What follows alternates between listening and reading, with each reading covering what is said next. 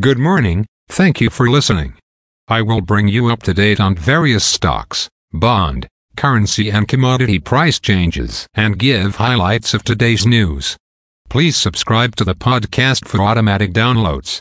As of 9:05 a.m. stock market futures are lower. Standard & Poor's Toronto Stock Exchange Index futures are down 1.1 points to 1,134.5. Standard & Poor's 500 futures are down 13 points to 4,284.5. Nasdaq are down 35.75 points to 14,888. VIX futures are up 0.15 points to 18.67. Asia and Europe. The Nikkei 225 in Japan was down 677 points to 30,535.5.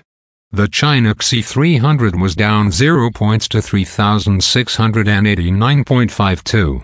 The DAX in Germany is up 3.23 points to 15,103.15. The CAC 40 in France is up 5.56 points to 7,002.29. The FTSE 100 in London is up 40.57 points to 7,453.02. Commodity markets. Gold is down $5.55 to $1,829.55. Silver is down 4 cents to $21.09. Crude oil is down $1.28 to $82.92.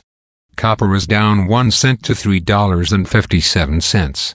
Natural gas is up 7 cents to $3.03.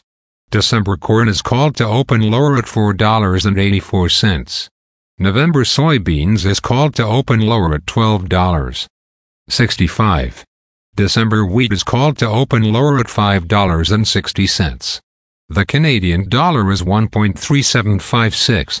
The Canadian 2-year bond yield is 4.88. The Canadian 10-year bond yield is 4.19. The United States 2-year bond yield is 5.02. The United States 10-year bond yield is 4.72. Bitcoin is at $27,873.60. Highlights of today's news. Kilroy Brands reports $55 million first quarter loss. Keystone Pipeline restarts at half capacity of 300,000 barrels a day. BlackBerry to separate cybersecurity and Internet of Things business units. German trade balance statute comes in weak. Sam Bankman-Fried allegedly knew about transfers between cryptocurrency firms in fraud case. Again, thanks for listening. For automatic downloads, please subscribe on a podcast app or platform. And please consider leaving a rating on the podcast app or platform. It helps grow the show. Thank you.